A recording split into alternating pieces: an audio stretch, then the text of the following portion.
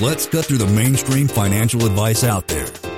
This is your quick financial tip from your rich uncle. And you're talking me out of my crypto dreams. I would say my only advice there is my thought process. If you were like a broke guy, like under $500,000, and you really had to make something out of nothing, then I would probably say, yeah, whatever, we'll do some crypto. You don't have much money to work with. Yeah, I feel like Lee just described me, but the number was different. And I feel like a broke guy. You're not a broke guy. You're doing all right, man. Doing all right.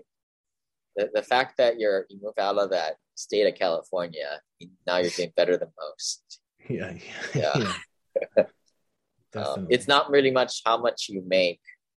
It's more what you keep, and part of that is taxes too, and having a less lower level standard of living. Some people, they spend like 20, 30, 40,000 a month. My goodness gracious. Dude, I mean, whatever. It took me like, you remember the movie Inception?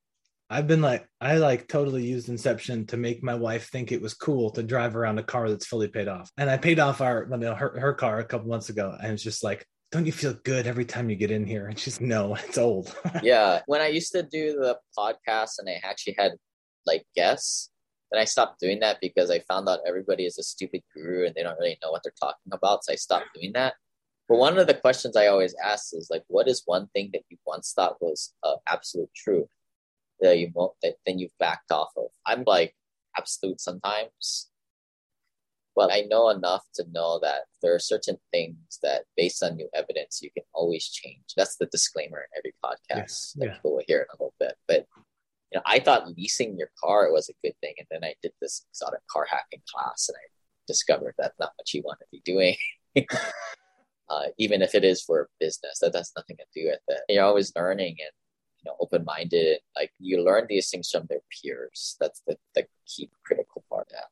So unfortunately, you double down on that whole car payment thing and paying off assets. To me, it doesn't matter if it's a depreciating asset or appreciating asset. It doesn't matter. It's all clumped together in your personal finance and your net worth anyway.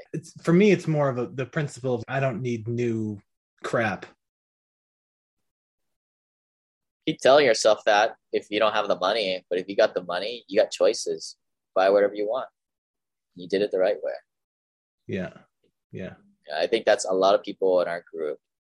They've started to build that dogmatic viewpoint, like super frugal, right? Mr. Money Mustache. Yeah. But whatever, if that gets you going, that's the character you want to play in life. I don't like going home and complaining to my wife about what she bought. But I don't know. It's both though. So yeah, I'd like to be able to afford the right nice thing. I also just don't want to fill my life with possessions and like have that be the focus.